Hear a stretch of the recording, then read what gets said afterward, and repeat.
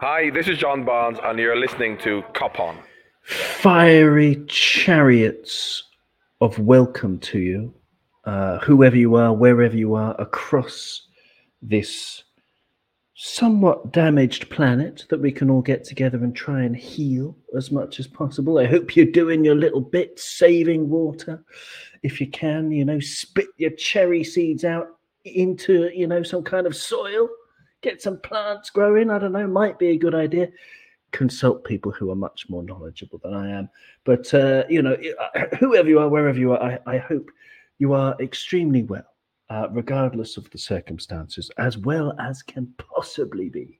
I'm going to start this episode with a little bit of a poem called Stardust in honor of Darwin Starwin Nunes.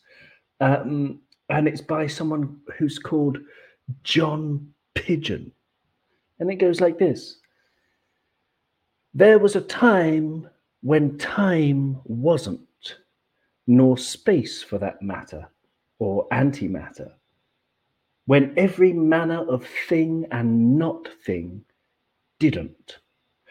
Before the whole dime bag shebang blew up in its non-face, and suddenly there was place and separation of thing. A superheated flux cooling toward past, present, and future, spilling its thinning soup du jour to an everland where deeper meant ever younger, and we'd look just as young to anything or anyone perceiving here from there. Quite an interesting poem that I chose that. I was delighted to be joined by Alan and Abdul. Alan, it did feel to me that the whole dime bag shebang of Darwin Nunes has absolutely blown up with his 4 goals in 45 minutes. And there's no better place to start than Darwin Starwin Nunes. How are you feeling, Alan? How are you today? How are you feeling about Darwin? Oh, hi, Owen. Thanks for having me on again. Yeah, I'm really excited about Darren. I was excited about him from the night I seen him in Anfield last year. I was hoping that he was going to score soon enough, which is all strikers need, especially coming into a new club, new country, new language, and trying to bed into a team that's so close. In the first game, I thought I could sense maybe he was a bit anxious, a bit, just unsure. But the minute he came on the pitch the other night, you could just see he'd settled already, if you know what I mean. It's something I like to observe as people's body language. And when that penalty came, I was saying to myself, "Oh God, wonder will Mo let him take it?" And I think it was the icing on the cake for the chap, because we all remember like players coming to the club and struggling to get their first goal. But the minute he hit that penalty, the floodgates just opened. You could see the relief on his face, and what a performance after that! Like all these goals were great. Okay, the keeper should have saved one of them, but the one that sticks out to my mind was the one that we came. I forget it was his third or fourth, where we came down the right hand side of the pitch. I think that young player we're going to talk about later on, Stefan. I won't even try and pronounce his second name. No, yeah, I'm going to give you a pronunciation lesson later for everybody. Absolutely. But yes, call him Stefan for now. Yes, sorry. I think he won the ball back, passed it across. I think it was Harvey that put the ball across the box. Wonderful. And yeah, but to me, it was going wide. And next thing, he was there and he put it in. Now, I'm not criticising Jota or Mane or anybody, but they were the type of balls that we'd always miss by a foot or two. The striker would just nearly get them. But wow, he just put his foot out and got it. And I think that's down to his natural goal scoring qualities. And that goal, for me, sealed the deal. That's the fella we need in the box. That's that couple of inches ahead, thinking ahead. And as I said, that's not criticising Mane or anyone, but he is that natural goal scorer that was in that position, had the leg out, and as I said, I thought it was going wide, and he just stuck it in. That to me was the start of a beautiful relationship, and I'm really, really excited about that chap. Really. Excellent answer. Yeah, we'll get to Bajcetic, and I will explain how to pronounce it, even though I've just done it a bit later. Why it's pronounced that way? But who is particularly worried about Serbian pronunciation when we've got Darwin to talk about?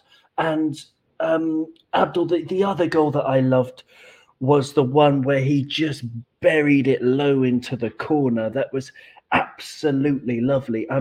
You're too much of a whippersnapper to remember Ian Rush, but Robbie Fowler, Fernando Torres, Diogo Jota has the same thing. This killer instinct. This way that they're just assassins. These people in the box, and it looks easy because when the ball comes to attackers like that, what are you supposed to do? You're supposed to either take it one touch to shoot, or maybe control it and shoot. You've got a maximum of 2 touches, and you're supposed to hit it in the corner. And he did that twice in one half of football, and got another couple of goals as well.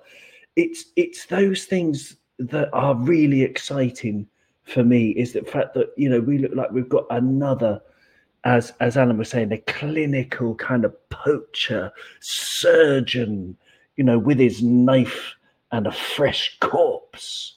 I don't know. What do you think, Abdul? What's exciting you most about Darwin? I think, that goal that you pointed out was actually, like you said, it's a much harder finish than most people would actually put credit to. And I'm not talking as if I'm some footballer who knows how hard it is to bury it into that corner. But there's one particular fan on the internet who's I think he supports Chelsea. But I respect his opinions a lot. And when he saw that finish, he was immediately talking about, wow, Darwin put that so calmly into that far corner. Like it didn't get anywhere near the post, like straight into the side netting, like beyond the post. That's actually a really, really hard technique. Even though it's a really easy kind of goal, I would say. Obviously, Trent teed it up for him, and I think everybody in the team was trying to team up in that match. But it's very good to give credit where credit's due for that finish, and it does really excite me going forward because I think one of the things about Darwin when he signed him was the fact that last season he scored a lot, but he also outperformed his XG massively.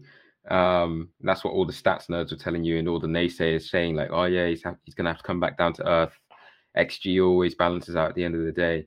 But I think finishes like that make me realize why he possibly outperformed his XG so much, because I think he is very clinical. But obviously, I think the last goal that he scored probably isn't a good evidence to back up what I just said. But in general, it's just very, very good for him to crack open his nut. And I think Jurgen put it well. He said he opened Pandora's box. Looking forward to seeing how he builds on this. But yeah, those first 4 goals definitely give him a lot of confidence. I think the most impressive thing for me about Darwin is the way that he drifts off into the left wing position. I think that is going to create a lot of goals for us next season. He did it with the 4th goal when Carvalho went a bit central. He immediately, naturally just did the outside run and he got it back and he did a finish. And I think we're going to see a lot of that in the season coming forward, and I can't wait to see it. Yeah, totally. And having a more advanced forward is it's an interesting thing to have when we compare him to Bobby, of course, in the 9 Klopp called him a defensive number 9, and that's a very accurate description of Bobby. But it's interesting, isn't it, that in that second half with Carvalho and Elliott either side of Darwin, and Darwin moving around, his movement was fantastic. But just having that advanced forward gives defenders a different thing to think about. And it's like when you look back at Ian Rush's career, I heartily recommend you seek out that 25-minute video on YouTube or however long it is of all of Ian Rush's goals, because a lot of them are unspectacular, and that's the beauty of them, because his movement makes everything in the end look easy, because it is easy, because he's found himself a position to knock it in with one or two touches. Robbie Fowler was exactly the same. But yeah, it's the movement and having that advanced number 9 compared to Bobby, a retreated number 9, which would allow the wingers to cut in and score. So I think this is a good weapon to have in our arsenal, isn't it? I mean, what do you think of that kind of option, Alan, where we've got this advanced forward now? Yeah, exactly. I think it's the next evolution of Jurgen's team. Oh, good pun with Darwin, evolution, like it. Good. And like you said about Rush, I'm old enough to have seen Rush play, and I've also a player that reminds me of him too, except he was more scruffy, was John Aldridge. Good call. Yeah, John Aldridge doesn't get some of the credit he deserves either. But he was like that. He was always in the front, always ready for tapping goals, especially for Ireland. He worked out in the wings a lot. So I even heard Jason McAteer say the other day, and McAteer can say some great things and some odd things, but he said the other day that it was the first thing to come out of his head after Darwin had put in that performance. He said he reminds me of John Aldridge, just not as scruffy. But yeah, I think it's as I said, it's our next evolution, and to have that teams work you out. Like we've been the same for a few years with our front three, and it doesn't matter what you are, whether it's in soccer or rugby, teams work you out after a while. So this is the new dimension to us, a new worry for them, and like for Bobby in particular. Bobby can play lots of positions. Bobby can play that kind of number 10 role. He can play behind Darwin. Bobby can step into midfield when we need it. So it just gives us options everywhere. And also we all seen how good Luis Diaz was last season. And with him on the left and Darwin on the right, they can interlink, switch positions and stuff. I think we're going to have a fantastic season, and lots of them games where we're struggling to beat teams. I think we've better options now to get goals and a lot better threat. Also, there's something I noticed the other day as well, and I think the 5 subs rules is going to help us a lot too. Like Robbo's our best left back, but Tsimikas is not far behind. And when Tsimikas came on the other night, he put 3 crosses into the box that I remember. 3 great crosses. Nunes nearly scored from one and got very close to another one that was good defending. And the third one was just blocked out. Just blocked out before Nunes got to it. So that was 3 world-class crosses, and Nunes was there. So that's another new dimension we have, because lots of our crosses from the left with Robbo are low crosses. So I think the 5 sub rule is going to help us too, because you can afford to swap players or even fit Tsimikas into the squad. In the last 10 minutes of the game, stick him in midfield or something and get them crosses into Nunes, because it's chap can score with both feet, head. He's just fantastic. It's absolutely brilliant. He's a clone in between Rush and dare I say it, Peter Crouch. He can score from the air or the ground. He's fast. He's probably the most complete foot forward we've had in a long, long time. Big words. I like it. I love it, Alan. Yeah, an excellent comparison with John Aldridge there, although, yes, as you say, not as scruffy. He's a lot cleaner than a vegan's steak knife. Abdul, Gary Richards in the chat, and Dave, couple of legends. Hi, guys. Dave from Dave's LFC chats. He says, hi from sunny Salou, with Salou, which I've just Googled, is in the Costa Dorada in Spain. Hola, Dave. I hope you're having a great time. And Gary Richards says the evolution of the 4-3-3 is Starwin Nunes, which is Gary's nickname. I think is absolutely brilliant for Darwin. But there you go. Yeah, okay. So otherwise, we're moving on in pre-season. Abdul, our next game is against Salzburg on Wednesday. I'll get the kickoff time right this week, it being 7 p.m. UK time, in 3 days, 7 hours, 10 minutes and 15 seconds, to be exact, from when we're recording this. So Salzburg against Liverpool in Austria. What's been happening in training? I've got a couple of things in my notes here. Basically, Trent is back on the Neuro 11 machines. Do you know Neuro 11, Abdul? This group that we've been working with. Have you heard of these guys? Yeah, they I can't get very specific, but basically they track the brainwaves of players in certain situations to try and see if they can make a difference Exactly. in big moments. Yeah. Exactly. It's really interesting approach to try and make sure that our players stay in the zone where you're not thinking about anything. There's nothing interrupting your flow state.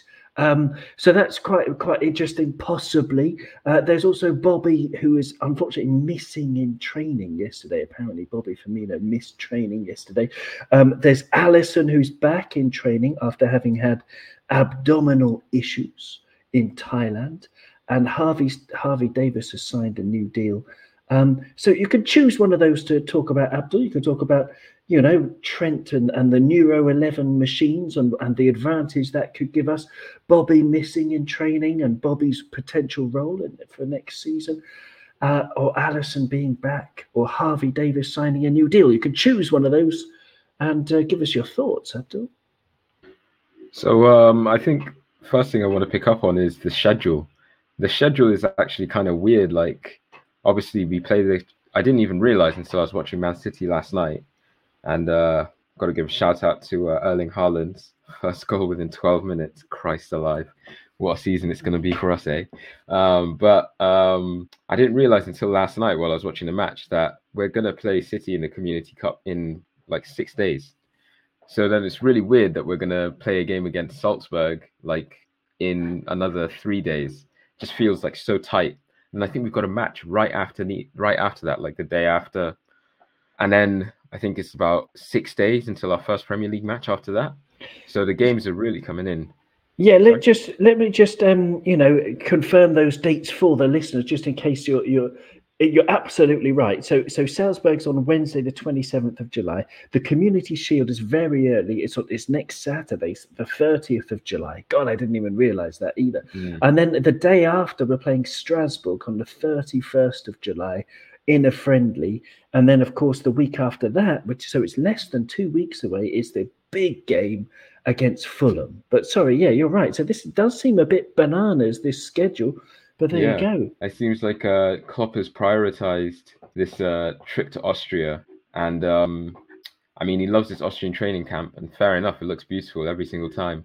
But one thing that's interesting about this, on all the training pics, and that's what I'm looking at here on the side. And also, I think it's some commentary that I've seen online. For some reason, this time when we've gone to Austria, we haven't specified exactly where we are. Like, usually it's one particular training ground, and I think it is the same one, but in all of the pictures on Getty at the moment, it all just says unspecified location. And I remember some journalists were saying, like, we don't actually know where they are in Austria. So a bit of mind games, maybe, possibly, but I don't know. It seems like Klopp has built his entire, because we had a very short Asian tour. I think Man United is still out in Asia. I think they're in Australia right now.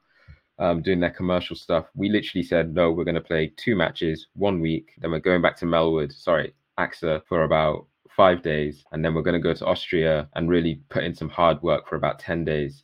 So everything seems to revolve around, I think, this Austrian training camp. And I wonder what dark arts of football Klopp has got them learning, that he has to, put them in a secret location and pretty much say no games, we just want to train. So I would love to be a fly on the wall, or I don't know, whatever kind of Austrian bird flies around in those mountains, just watching what they're doing. So would be really interesting. I don't think I can see Bobby in any of the training pics here, and they did a running day today, so looks like Klopp has had them puking out their guts. But yeah, no Bobby I can see, which is a bit sad. I really liked his performance in the last match. I tweeted on Watch. I said Bobby is back. I hope it's not an injury. I hope it's just like a little niggle thing. But yeah, I love seeing Bobby in the team. I think he plays so, like, I think the thing with Bobby is when he, and this is a thing that I think Pep Guardiola said it with Bernardo Silva a couple of seasons ago. Bobby played so much football for us for so many seasons that I think there was an element of like mental fatigue in terms of like, he wasn't really trying anything new, and all of his ideas just kind of became the same. And it wasn't that they were bad, like, it's obviously working for us. But when you introduce a player who hasn't been in the team for a long time, who's sat down on the bench for quite a bit of the season, and they've got that hunger again, and they've been watching us on the TV, and they can see like the patterns that they would do and things that they would want to try. I think when we've seen Bobby recently, it's been really refreshing. I think he does try new things, and he adds to his game, or he refined his game in certain ways, and I feel like it's only benefited us when we've seen him, and I really, really want to see him back in the team regularly, because I think he is a player who's going to bring out the best in pretty much everyone around him. And I think especially with Darwin here, I think he's going to bring out the best in Darwin. I'm really excited to see if we're going to try like a 4-2-3-1, play Bobby in the hole, or maybe even put Darwin at the left wing and play Bobby as the 9, and then just let Darwin make runs in behind, and Bobby will help him out with all the creative stuff. So yeah, I really hope that whatever Bobby has is just a minor like niggle, and I hope he's just injury free as much as possible this season coming forward. It's difficult though, isn't it? Because Bobby, there were very, very strong rumours that he had gout. And if you look at the definition of gout, which is what I've done, it's a disease in which defective metabolism of uric acid causes arthritis, especially in the smaller bones of the feet, deposition of chalk stones, and episodes of acute pain. So it's not one. I'm trying to figure out if you can actually get better from gout. I'm not sure, because if your joints get damaged, then the damage cannot be reversed from gout. I know that. And you can have these episodes of acute pain. So let's hope it's not that. Alan, what do you reckon about all this? Oh yeah, just on the gout thing. I don't know I'm not a medical person, but I suffer from chronic pain. I was in a car accident in 2005, and I've nerve damage to my lower spine, which causes me grief, so pain and stuff. But I'm sorry to hear that. Oh, thank you. But because everybody has something wrong with them, there's always somebody worse on you out there. But just on gout, obviously I've been in pain groups and stuff, and I've known younger people with gout, and I think you're correct. Said I'm not medically up in it, but there's people that was in the group, say, for 15 years that had gout. So I don't think it goes away too easy. I know it can be very sore, hurtful, and I can vouch for that. When you're in pain all the time, it can affect you physically, mentally, and particularly tiredness and stuff. So if that is true that Bobby has gout, hopefully obviously he will be getting the right treatment and stuff, but it could affect him. I'm sorry to hear that if he has it. Yeah, I mean, great answer. It's good to know, and I hope that everyone who is suffering out there is, finding as much relief as they possibly can. But yeah, the question came from Gary, who said, "Does anyone know, is Bobby still suffering from the dreaded gout?" And it's a really good thing to remind me of it, because that's I don't know. A quick Googling says it's not very easy, unfortunately, to get rid of it. But there you go. Gary's saying he would have to change his diet. Yes, of course, he would have to change his diet, and also that to go back to pre-season camp, and it looks like Klopp wants everyone to be ready for a long season. That's what Gary says, and yeah, I mean, it's going to be a long season. It's going to be we're going to need everybody in the team. We've got all manner of competitions, and then this huge break. The 5 subs you've already talked about, but the season being so close now, less than 2 weeks away, or 1 week into the Community Shield. Let's have a look at our rivals. I thought we'd have a nice chat about what's been going on. So we may as well start with City. So as it stands, they've brought in Erling Haaland, of course. And Abdul, you said that Haaland, you watched the game. I read that he scored after 12 minutes, and then he had another one wrongly ruled out for offside or something in the first half. How did City look? Lethal as ever against Bayern Munich in their friendly? City looked just unbelievable, to be honest. For the stage that they're at in pre-season, I'm not even sure. I think that might have been their very first game of pre-season. Let me just have a quick gander. But they came back to pre-season like minimum a week after Liverpool. I think they've only been in training for like 7 days. Okay. They went straight out to Houston. Haaland didn't even train until I think 3 days ago was his first training session. So no, their first game of preseason was the 21st, so 3 days ago, and then yesterday, and then they're going straight into the match against us in the FA Community Shield on Saturday. So they've had a very condensed preseason. Haaland hasn't even trained much of it, and they just look so good against the top Bayern Munich team. They didn't play Mane, unfortunately, but they had pretty much, it was both teams' first 11s. Saying that, City, they do look a bit like, you're just wondering about some of these holes in their squad, because they just sold Zinchenko. They started yesterday Wilson Ebrand at left back. They had Walker on the bench, but they basically need to get Cucurella signed. And if not Cucurella, then they need to get a left back because it just feels like they're weak in that position. Also in midfield, if they sell Bernardo, which they possibly might not anymore, Frankie de Jong just doesn't want to leave Barcelona, and then they can't afford to really bring in another player. But yeah, you just do kind of feel like City are a bit weak. But Grealish looked good. Haaland looked good.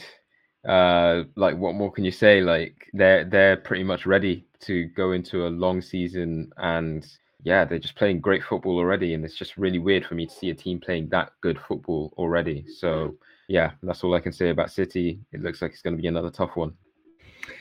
Yeah, it's a bit depressing, isn't it, Alan? I mean, they was saying Kelvin Phillips. I said before, I think that is a bit of a waste of money. But they're starting the season against, let me just bring their fixtures up. So their August fixtures in the Premier League, they're away to West Ham, the first one, and then they're at home to Bournemouth, away to Newcastle, at home to Palace, and at home to Nottingham Forest. In at least 3 of those games, I reckon, they're going to rack up at least 3 goals because they're just brilliant. But, having lost Sterling and having sold Zinchenko, and Bernardo for now is staying, as Abdul's saying. Let's assume that he stays.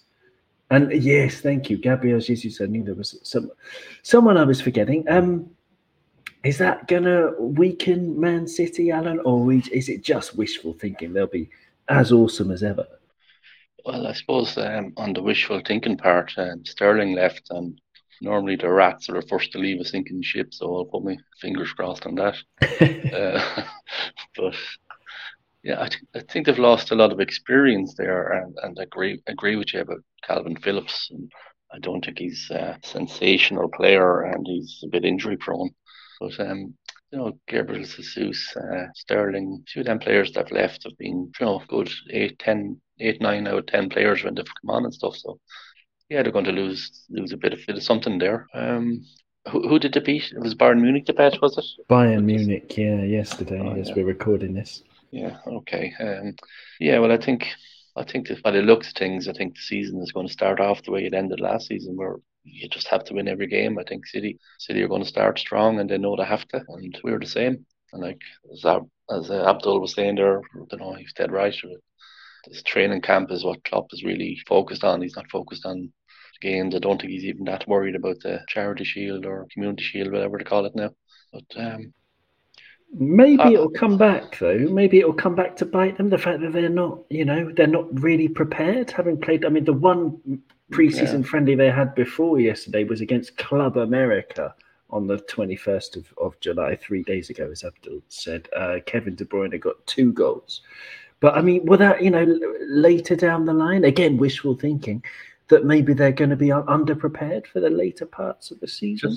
Just a quick one. Apparently they've got a game against Barcelona on the 24th of August. Definitely today. Not Champions League. August, sorry. Okay, yeah. Okay. So, pretty much what? Community Shield, first, second, third. So after 3 games of the Premier League and the Community Shield fixtures, they've just got a random friendly against Barcelona. So midweek fixture. That's right. Yeah, maybe curious. They're just doing a weird preseason fixtures list. I don't know. I can't see any other games, but that was interesting. I was like, what? But yeah. Yes, it does say that. Yeah, club friendly on the August the 24th between 2 matches in the Premier League, between Newcastle away and Palace at home. They decided to go to Barcelona away as well. All right, maybe Pep wants to, Pep's mates at the Camp Nou wanted some extra, attendance money for people coming in, maybe. I mean, it could Or- just be simple as that. Or Pep is overthinking again. Pep's overthinking again. That's very, very possible, isn't it? But I've actually just seen Haaland's goal here on Sky News. A nice 3-yard tap in, so it was good finish, but nothing spectacular. So well, I mean, but that's what I Darwin was can't saying do. about. Yeah, well, that's the thing I was saying about number 9s. Though it's the unspectacular goals that are in many ways more impressive because that means they get their movement spot on. But anyway, okay, let's move on to happier things instead of just how depressingly good, Man City are with their oil money, the cheats, and their lawyers that can just make them get away with it. Anyway, let's move on to Everton. LOL, because I think you have to add these 3 letters after Everton now, Abdul. Did you see the result against Minnesota? Did you see what Frank Lampard had to say afterwards? Basically, what's making you laugh most about Everton now? I didn't. I saw the result. Didn't even bother to watch the performance. I saw Dele Alli miss like an absolute sitter. It was crazy. Goal. He missed from 1 yard. It was an open goal from 1 yard. He was in the middle of the goal and he put it wide or over. I can't remember. His face afterwards, he like spat on the floor. It was hilarious. But yeah, No idea. Sorry, carry on. No, it's just, I mean, we'll see what actually happens in the heat of the season. To be fair, I can't even lie. I'm actually a bit of a Lampard fan. I thought he did a decent job at Derby, missed out on promotion. I thought he brought through a lot of youngsters with him at Derby, so Mason Mount, Tomori, and then he went to Chelsea in his first season. I think he did a decent job, transfer ban, got them into top 4. The whole thing about, how he starts answering questions, like starts with something a bit funny and then goes serious. I liked the reputation he's building for himself, and I thought he was unlucky to get sacked at Chelsea, to be fair. But that is what happens at that club. Huge standards. So I couldn't disagree more, Abdul. I could not disagree more. I think he's the most uninspiring, like flat numbskull that I've seen manage in a while. I think Everton are guaranteed to start the season extremely badly because he doesn't inspire anything. The way that he talks. I mean, do you remember David Beckham in interviews? He's like, yeah, well, I kind of hit the free kick and it went in the goal, and I was quite happy about that. Do you remember that? That's how David Beckham used to answer any kind of question. That's Frank Lampard after the Minnesota game. He's like, yeah, well, obviously, I wasn't very happy with the game, and I think it told us a lot about our players. And like he just, when you see a 5-year-old like put an ice cream in their eye because their neurons haven't developed enough, or maybe a 3-year-old, and they miss their mouth because they're it's not their fault, it's just their neurons haven't quite made the connections. Frank Lampard's missing a lot of connections. There's something missing in his brain. No, fair enough. Possibly, yeah. Who knows? Well, yeah, I can't disagree with your analysis. I don't really pay too much attention to him, but I do want to see him do well. Okay, that's what I can say. I don't know why. Why? I just think he told one of our staff members to piss off. Yeah, he got that fire in him. But I mean, yeah, I don't know. I just I like both him and Gerrard. I think it's good for English managers that we have, a strong cohort of managers coming through. And I just hope I know that Everton, we should laugh at them and we should want the worst of them, but I really don't want them to be that bad. I don't want them to be stuck in a relegation battle again. I do think they've got some good young players. I like Anthony Gordon, for example. I like they've got somebody with the Ben in his name, Ben Godfrey. I think he's a half decent player.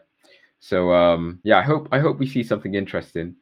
On a just interesting side note, Dele Alli, obviously he's just had his huge peak when he was young, come down to earth now, and he's possibly even below earth by 6 feet, how bad he is at the moment. But his personal life, he started dating possibly what one could term as like possibly the hottest girl in the world at the moment. And she's going to be watching Everton games. So I don't know how long that relationship's going to last, but he was pretty serious. So I don't know what's going on. The guy just always seems to get lucky. Well, beauty is in the eye of the beholder, but I knew that there was some kind of gag in Britain, but I'm in France, so I can talk about it. Some kind of press gag involving a sex tape of Dele Alli involving a dog. And I found this out when I was working at what's now RMC Sport in France, that there was some kind of pretty disgusting video involving some kind of sex act with Dele Alli and a dog. And I was like, no, that can't be true. But my colleague insisted because he had seen it. And I could see in his eyes that by talking about it, it brought the image back to the forefront of his mind. And I could see how disturbed he was. So whenever I see Dele Alli now, I just think I haven't sought out the video myself to watch it, but I just think, dogs, really, I don't know. But anyway, Everton, LOL, they're pretty funny, Alan. I mean, Abdul is such a magnanimous guy. He's a really generous-hearted spirit. He says he doesn't hope Everton get in a relegation scrap, but for me, it's going to be one of the highlights of the season. I'm not as nice as Abdul at all. I can't wait for their relegation scrap. What do you reckon, Alan? Well, first of all, Abdul, I'm a huge fan of yours. I can't believe you like Frank Lampard. Sorry, he is just the most drool, uninspiring person, and I have nothing personal against him, but. You compared him to Stevie G. I'm sorry, you're off my Christmas list. Wow, fair enough. I can take that. I think he's like Owen said. He's no. How you know what I think? He's fake when he's talking. I think his brain is not connecting because he's trying to talk in a way he's not used to talking. He's not talking as a Londoner. He's trying to sound politically correct. He's just so uninspired, and it just bores me to death. But we're all entitled to our opinion. We are. And yeah, Abdul has come up with some wonderful opinions. Shared it's a different absolutely. world. So it's Abdul's, okay. We're different. I'm Abdul's biggest fan, but just that's shocking. Anyway, for everybody. Everton. I don't. You have to just. I'm not totally against Everton. I don't want I would agree. It doesn't bother me to go up or down, but it's fun to watch them. I think their season is going to fall apart fairly quick, and I have a funny feeling Lampard will be the first manager sacked. Well, can I just give you their fixtures to start the season? They've got Chelsea at Goodison, and Chelsea at home, then Villa away, Forest at home, Brentford away, and Leeds away. And I think all of those for Everton will be difficult in different ways. But they've only brought in Tarkowski.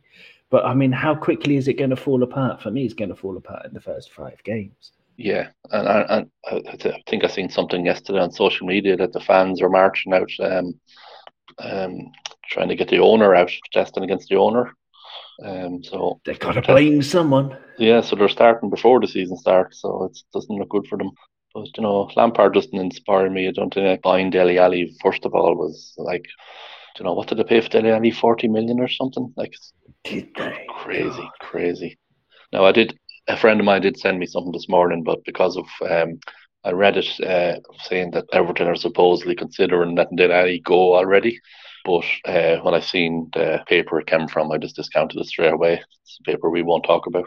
That disgusting rag. Yeah, we won't mention them. But there's no inspiring signings. They've lost the Cock, the Rooster.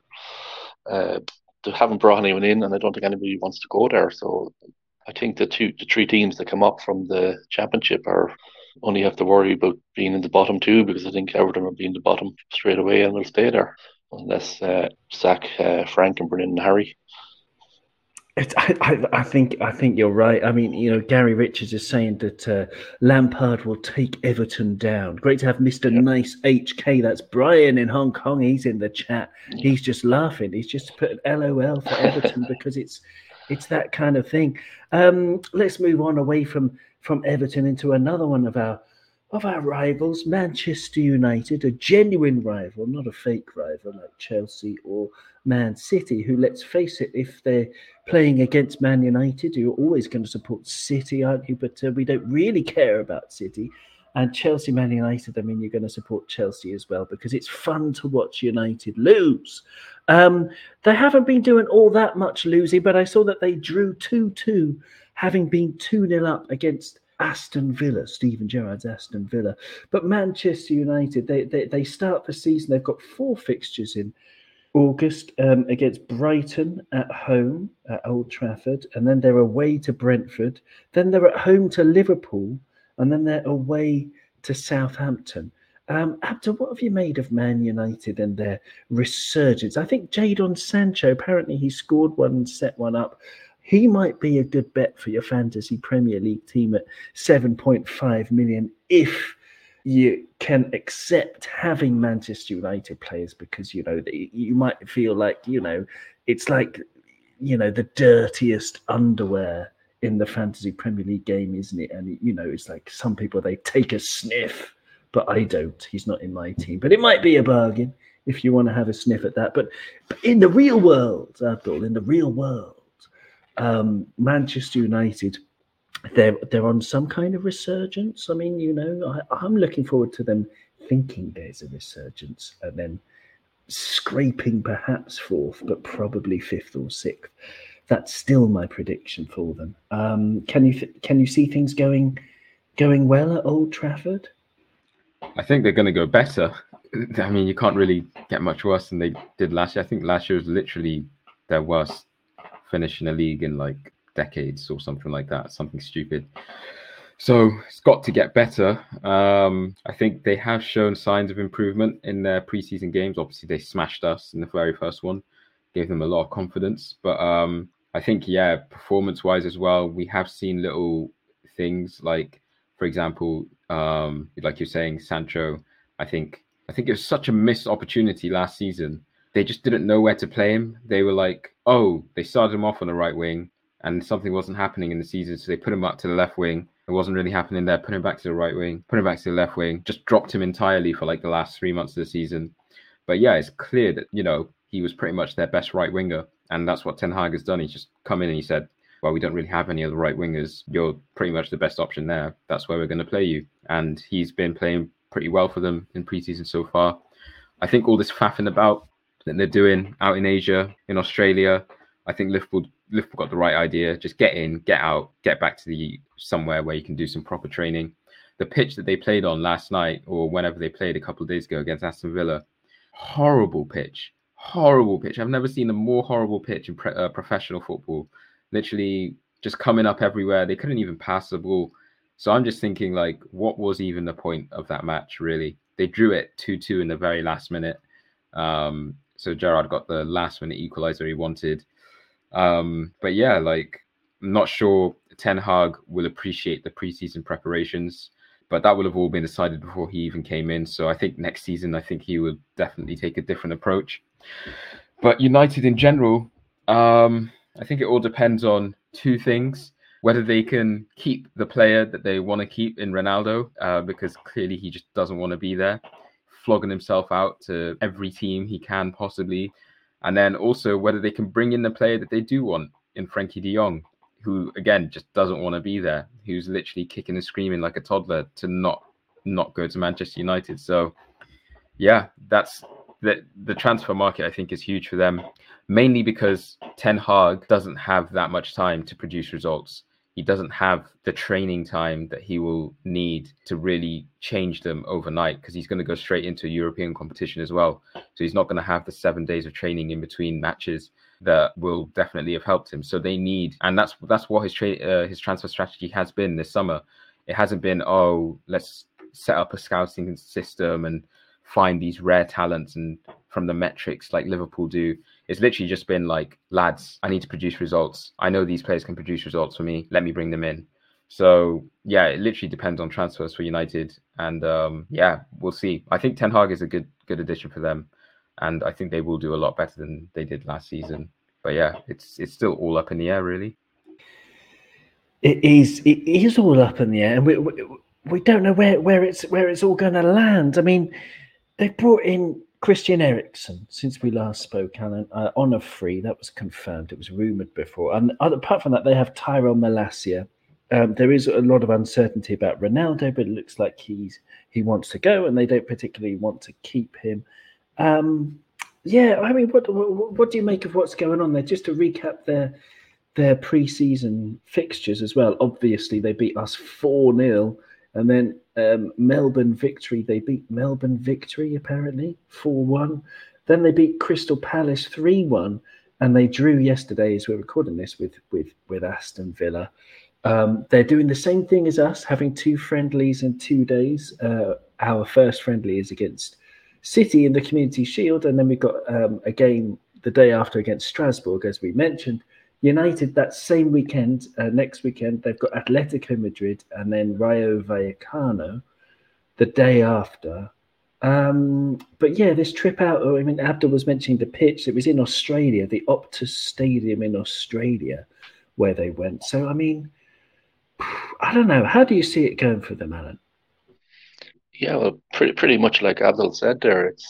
It's not something Ten Hag would have wanted. This traveling around Asia and Australia. I also agree with Abdul that he's a great manager. I think he will be a good manager. But I think he's got a shock. I think he came into United thinking he was going to go for the young and players like this, and they're all going to come running to him. I think he might have come in and after a month realised, crap, nobody wants to come here. This is going to be a long-term project rather than 1 or 2 year fix. So I see, like, their win over us. Like, if I'm old enough to remember 10 years ago, if we got a win over them in pre-season, we celebrated like brilliantly, but it meant nothing to us, that win. To them, it was a boost. It was his first kind of big game and stuff. I could see an improvement in players. You're right, they are using Sancho better, and I could see him making an improvement in players the way Klopp does. But he hasn't got players to have big improvements in them. I think is his problem. And I'm Irish, I'm not English, so I can say it. Harry Maguire is crap. I wouldn't have him in the local team here. He is just crap. I think that's his first thing. He needs to sort out the back four. He needs to sort out a good back four first, a good midfielder, and then work from there. But it's not going to happen quickly. I can see them finishing 6th this year, 5th, 6th, maybe 5th at a push. But that could be a false dawn for them as well. Teams around them this year, like Spurs, even Villa, are going to get better stuff. I'm waffling on here a bit, but yeah, basically, I think he's a great manager, but I think he's bitten off a bit more than he can chew. Also, are United making the same mistakes? De Jong doesn't want to go there, and they're still after. He's publicly come out and said he doesn't want to go. He wants to stay in Barcelona, and they're still after. Like, Liverpool don't do that. If a player doesn't want to come to us, good luck. So even if they do get him in now for big money, is his heart going to be there? So that's what, if you're a United fan, should be worrying you. They're going to go down the old route of buying players for big money that don't want to be there. Like Pogba. Pogba didn't want to be there. He was just getting his money. He was world class for France and crap for United. Well, the interesting thing about Pogba, I think he wanted to be there at the start because, much like Ronaldo, I mean, he wanted to be there at the start because he had dreams of, bringing United back to the top. But, he gave up his dreams very quick, though. Sour, and I think that's part of it. Yeah, I mean, it's part of the fact that their team's not very good, but they're in this vicious cycle where the fans. It's a bit like Everton, where the fans get on their back because they're not as good as the fans think they should be. And that's just like a toxic atmosphere. You wanted to come in, Abdul. You wanted to say something. Nah, I mean, I was just scratching my armpit. But I think one thing that is you're talking about this like negative kind of spiral that the teams have caught themselves in. It's amazing. Like Liverpool, it feels like every step that we take is just always the right step in the right direction. But then, for some teams like United, it's like no matter what you do, it just seems like the wrong decision. It's very hard to break that. You do kind of need like a complete reset moment, and you need the fans to just get off your back, and you need the fans to accept that the club isn't what you think it is. And I think it's hard with United because they are actually stocked full of top talented players. I think Sancho's an incredible player. I think Luke Shaw's a great player. And then I know you're going to give me some flack See, again, I'm but definitely giving you flack already about Luke Shaw, but carry yeah, on. I think Harry Maguire is a good player. I just think the situation that they found themselves. I can't just let you carry on there, but hang on. Just before you carry on. No way. Which international team do you support? I don't know. I like England. Yeah, I support England. Yeah, I you like rest England. my case. It's quite obvious. Yeah, it's quite. I think obvious. you look at it. Just look at it. It completely objectively. I think he's a good player. He can pass the ball. He's strong. He's just obviously more than what you guys said about Frank Lampard. He's just missing a few neurons in his brain. And I've seen seasons turn quicker than Harry Maguire.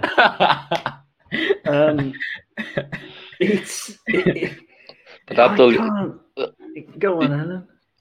You just said it there. Actually, in all your praise for him, you said he's a good player. He's not a great player. He's an average player.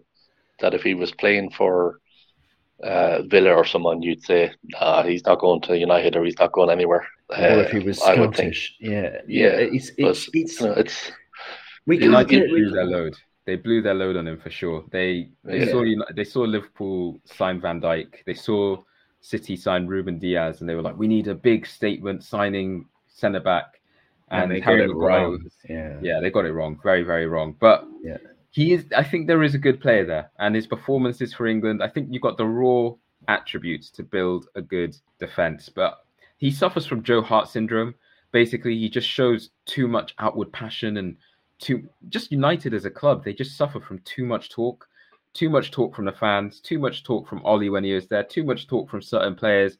Rashford, you're doing great things for, society, but just too much talk from him, too many apology notes, apps, freaking apologies.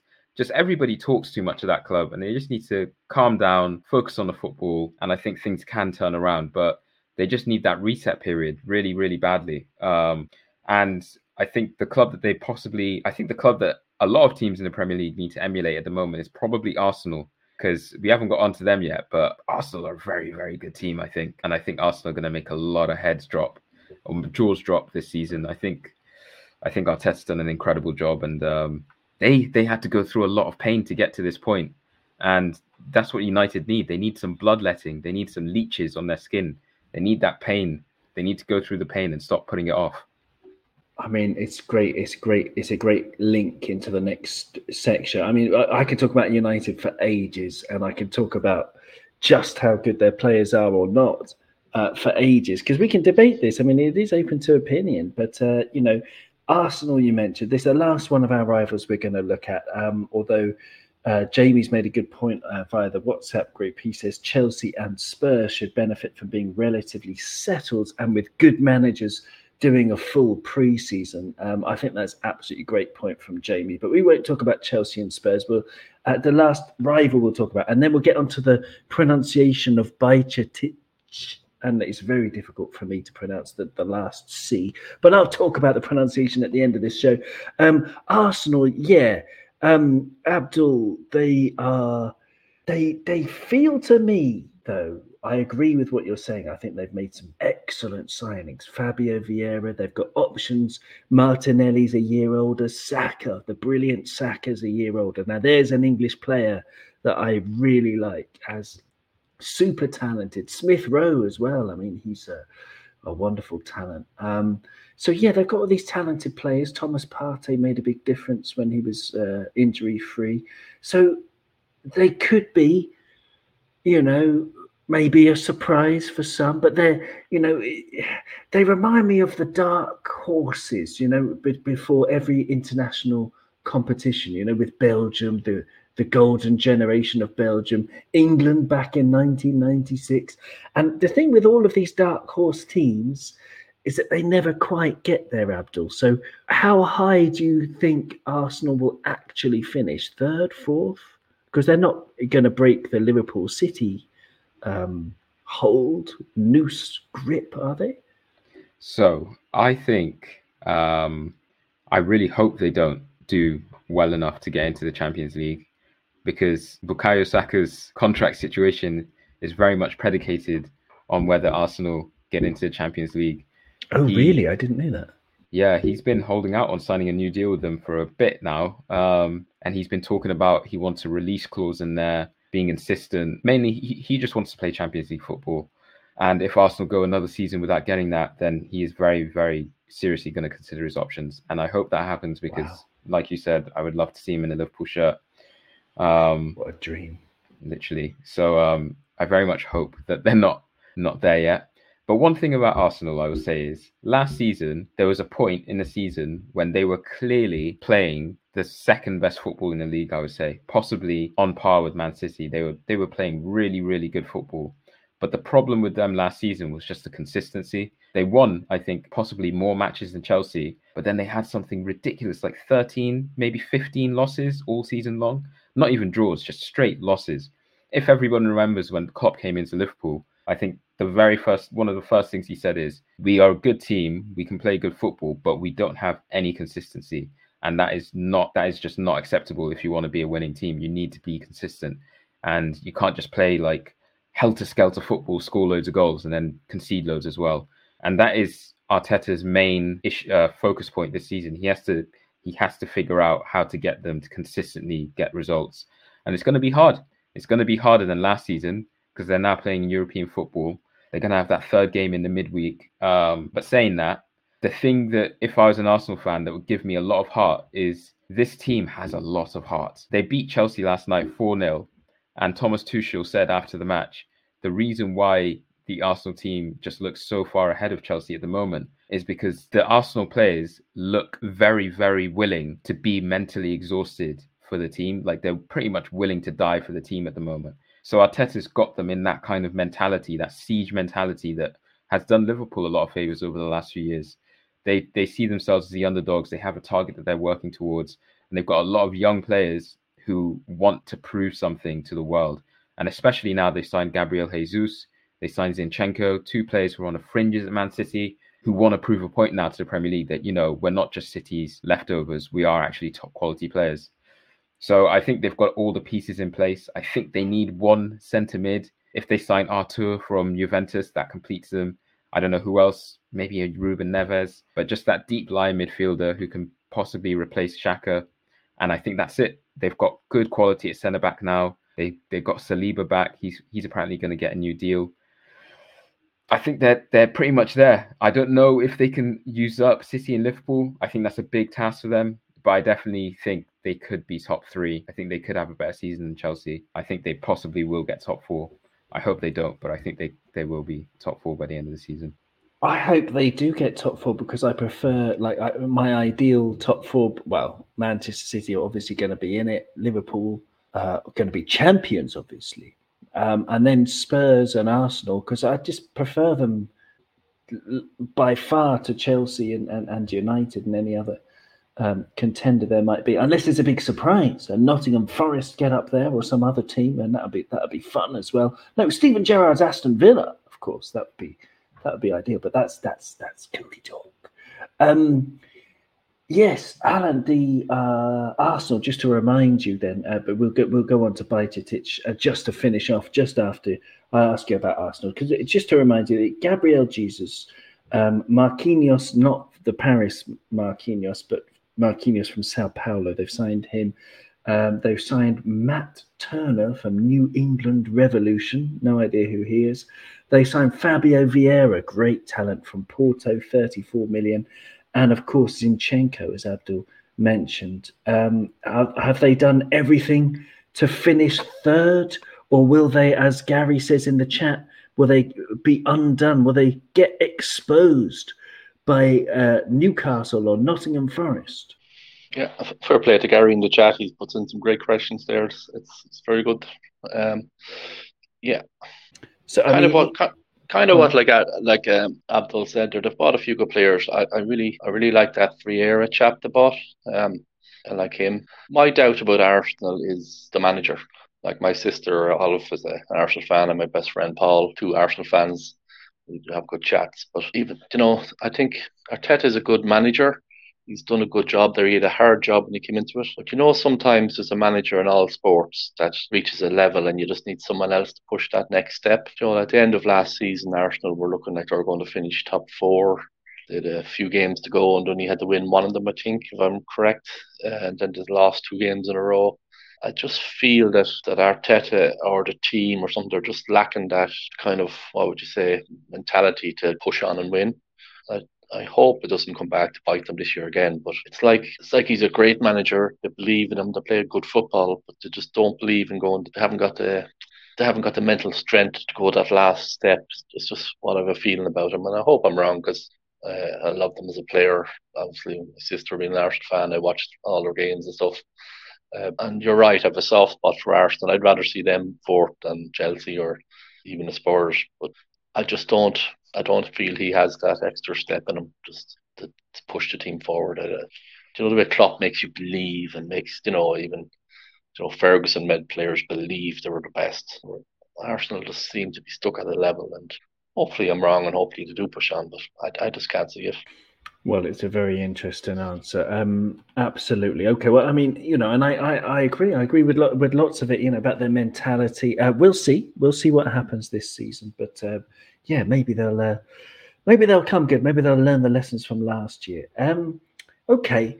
Bajcetic is the last thing to talk about then. So, I mean, I'm actually not pronouncing it correctly, but let me just say that Bajcetic is it's quite a complicated one. But it's Slavic, right? So Slavic, according to Wikipedia, Slavic languages, including Ukrainian, Russian, etc., are thought to descend from a proto-language spoken in the early Middle Ages called Proto-Slavic, and it's an Indo-European language.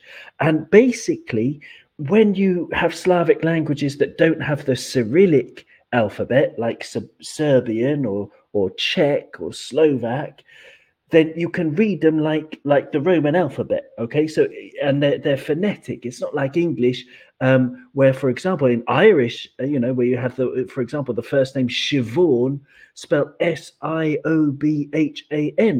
Our very own Caoimh Kelleher, Caoimhan. That's definitely someone after a couple of jars of Irish whiskey. Invented the spelling of that, whereas Slavic languages you can just read them from left to right. So Bajcetic, so ba b b b a. Okay, the J is a Y. Now, lots of people who don't speak other languages other than English, they put, for example, they say Jota for Diogo Jota. No, this isn't Portuguese. Portuguese is a Latin language. Remember, this is a Slavic language from Proto-Slavic in the Middle Ages. So Slavic languages, every time you have a J, like Jovanovic, for example, then it's a Y, as in yellow. It's like a Y. So by, and then the C is the thing that's hard. You've got a C with a little V on top, which I can't do on my keyboard. The first C in Bajcetic has a little V on top, which is like Czech, where you pronounce it as a ch, like church. So it's Bajc, and then is like E, Bajcetic, Bajcetic, and I can't do the last one. Now, according to the website Serbonica, the last C has a sort of acute accent on the top of it, right? And how you pronounce this, the closest we have in English language is ch again. So Bajcetic, if you want to just pronounce it the English way, but the actual pronunciation, you have to to produce the C with the acute accent on top. The tip of your tongue is behind your lower front teeth, and the middle part of your tongue is up and almost stuck to your palate, like when you make an L. If you make an L, then your tongue, you see, it goes to the top of your mouth automatically, L. So that you make the same L, but you're actually saying a ch at the same time. So it's ch, I think. So Bajcetic. Oh, it's a hard one to pronounce. So forgive me if you're Serbian and I've just butchered it. Please let us know, coponpodcast@gmail.com. But anyway, he looks like he's quite good at football, Abdul. Bajcetic, the question is, and I'm sticking with Bajcetic because of the last C with the, it's hard. the question is, Fabinho is our only number 6. Hendo can play there, but Hendo in the Champions League, later stages, is not. He might get found out as a number 6.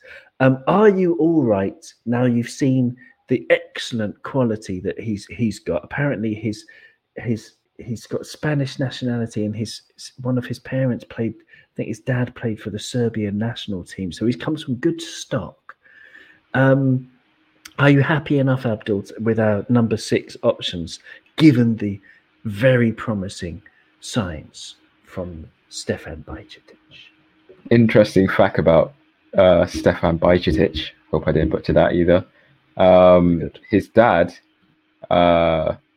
used to play not only for the Serbian national team, he played for Celta Vigo in Spain, which is, I guess, where he probably met Bajcetic's mother. And his dad used to play for Celta Vigo at the same time that Thiago's father, Mazinho, played for Celta Vigo. Oh, great. So, love it. Yeah, ex-teammates and now teammates again in the next generation. Yeah, nice little fact. But yeah, great player. I remember Pep Linders talking like a couple months ago saying, oh, this next preseason, I want to see Luke Chambers. I want to see Bobby Clark. I want to see Bajcetic. So he already name dropped him from a long time ago saying, I want to see these players in our preseason training just to get a good look at them. And I'm pretty sure Bajcetic, he's played centre-back a lot at youth levels. And he hasn't even been at Liverpool for that long, apparently. There's an interview he did a day ago for LFC TV. And he's like, yeah, you haven't actually been at Liverpool for that long. Maybe like a season, maybe 2 at max. But yeah, he's clearly impressed a lot of people. He's here on preseason. He looks... The player that I would kind of compare him to is a type of Busquets, but a lot more physical. I think he gets, like the goal for Nunez, he was pressing all the way up the field. I don't think you'll ever see Busquets really doing that.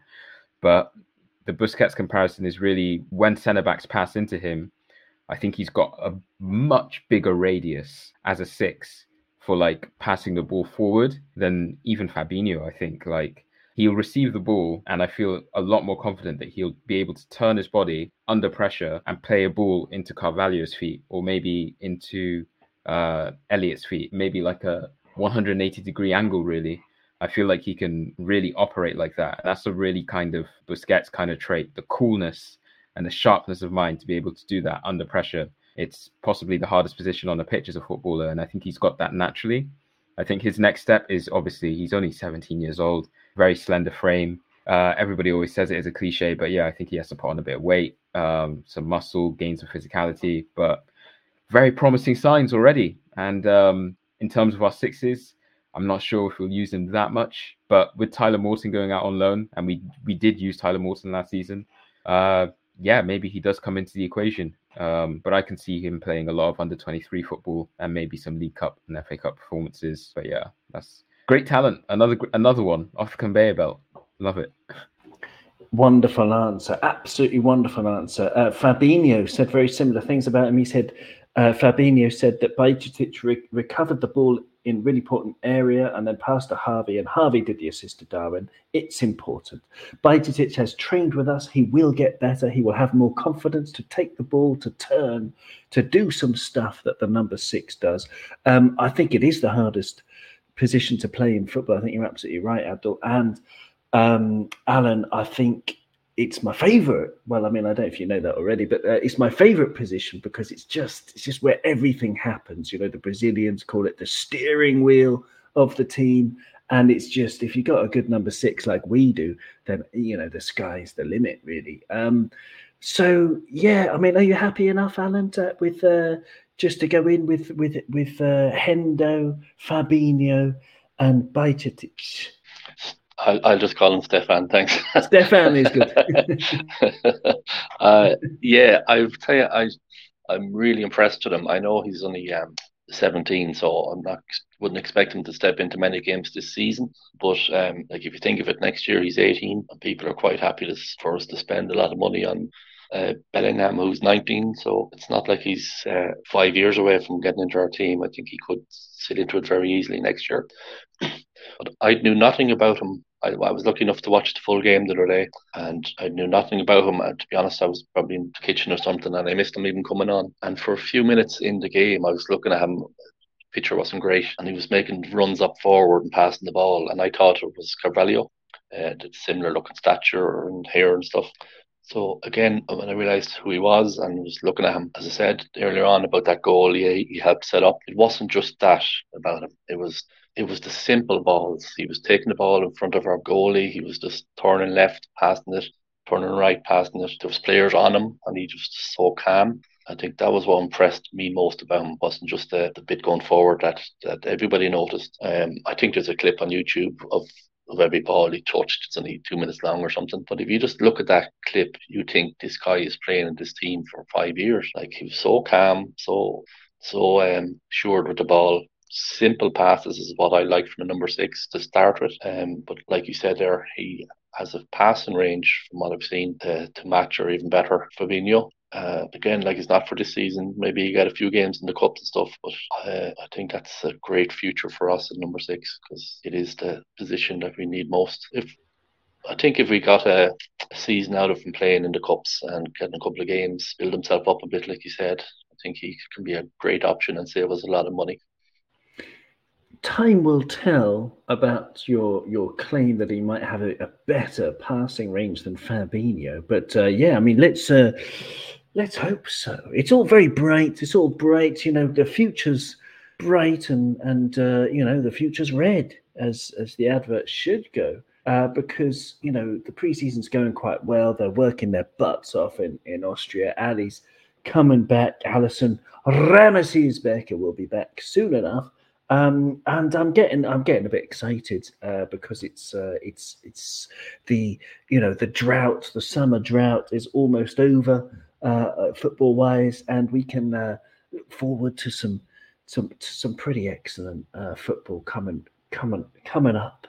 Thank you so much to Alan and Abdul. It's been great as ever chatting to you. Thanks to everybody in the chat. I see Statman Stubbs has joined, but then he's off to the football. Enjoy the football. I don't know which football, if you're playing or watching, but enjoy that, Statman Stubbs. And Statman Stubbs' football channel, everyone should check that out. Also, check out Abdul's channel at watch_LFC. Absolutely wonderful stuff on Twitter. So yeah, thanks very much, Abdul and Alan. Have we missed anything? Is there anything that you would like to say, or is it just a sayonara from here on? Just a quick mention for 2 players. Carvalho, fantastic. Yes. And I think it's a very important thing the other day was Mo Salah letting Starwin have that penalty. Yes. Fair play to him. He just handed the ball over and said, off you go. I think he Great deserves a guy, mention. Mo Salah. Absolutely. Yes, Abdul, anything else that we've missed? Trying to think if there's any interesting player news or anything that I haven't seen, but yeah, I think everything's good. Just hope Bobby gets back fit ASAP, and yeah, is there anyone else? No, that's all good. So yeah, Excellent. Well, in that case, thank you to everybody. Oh yes, definitely an RIP to David Moores as well. It's very sad news of him passing, and the fan that the Anfield Wrap did a wonderful video of a fan, Eric, who met Kenny Dalglish. Check that out on Twitter as well. It was absolutely amazing video. So you know, condolences to the loved ones of anyone who's passed on, and for those of us who are still here, you know, I hope that everyone can find things to look forward to, and you know, we're really looking forward to the footy. So thanks everybody. You'll never walk alone. We'll see you very soon.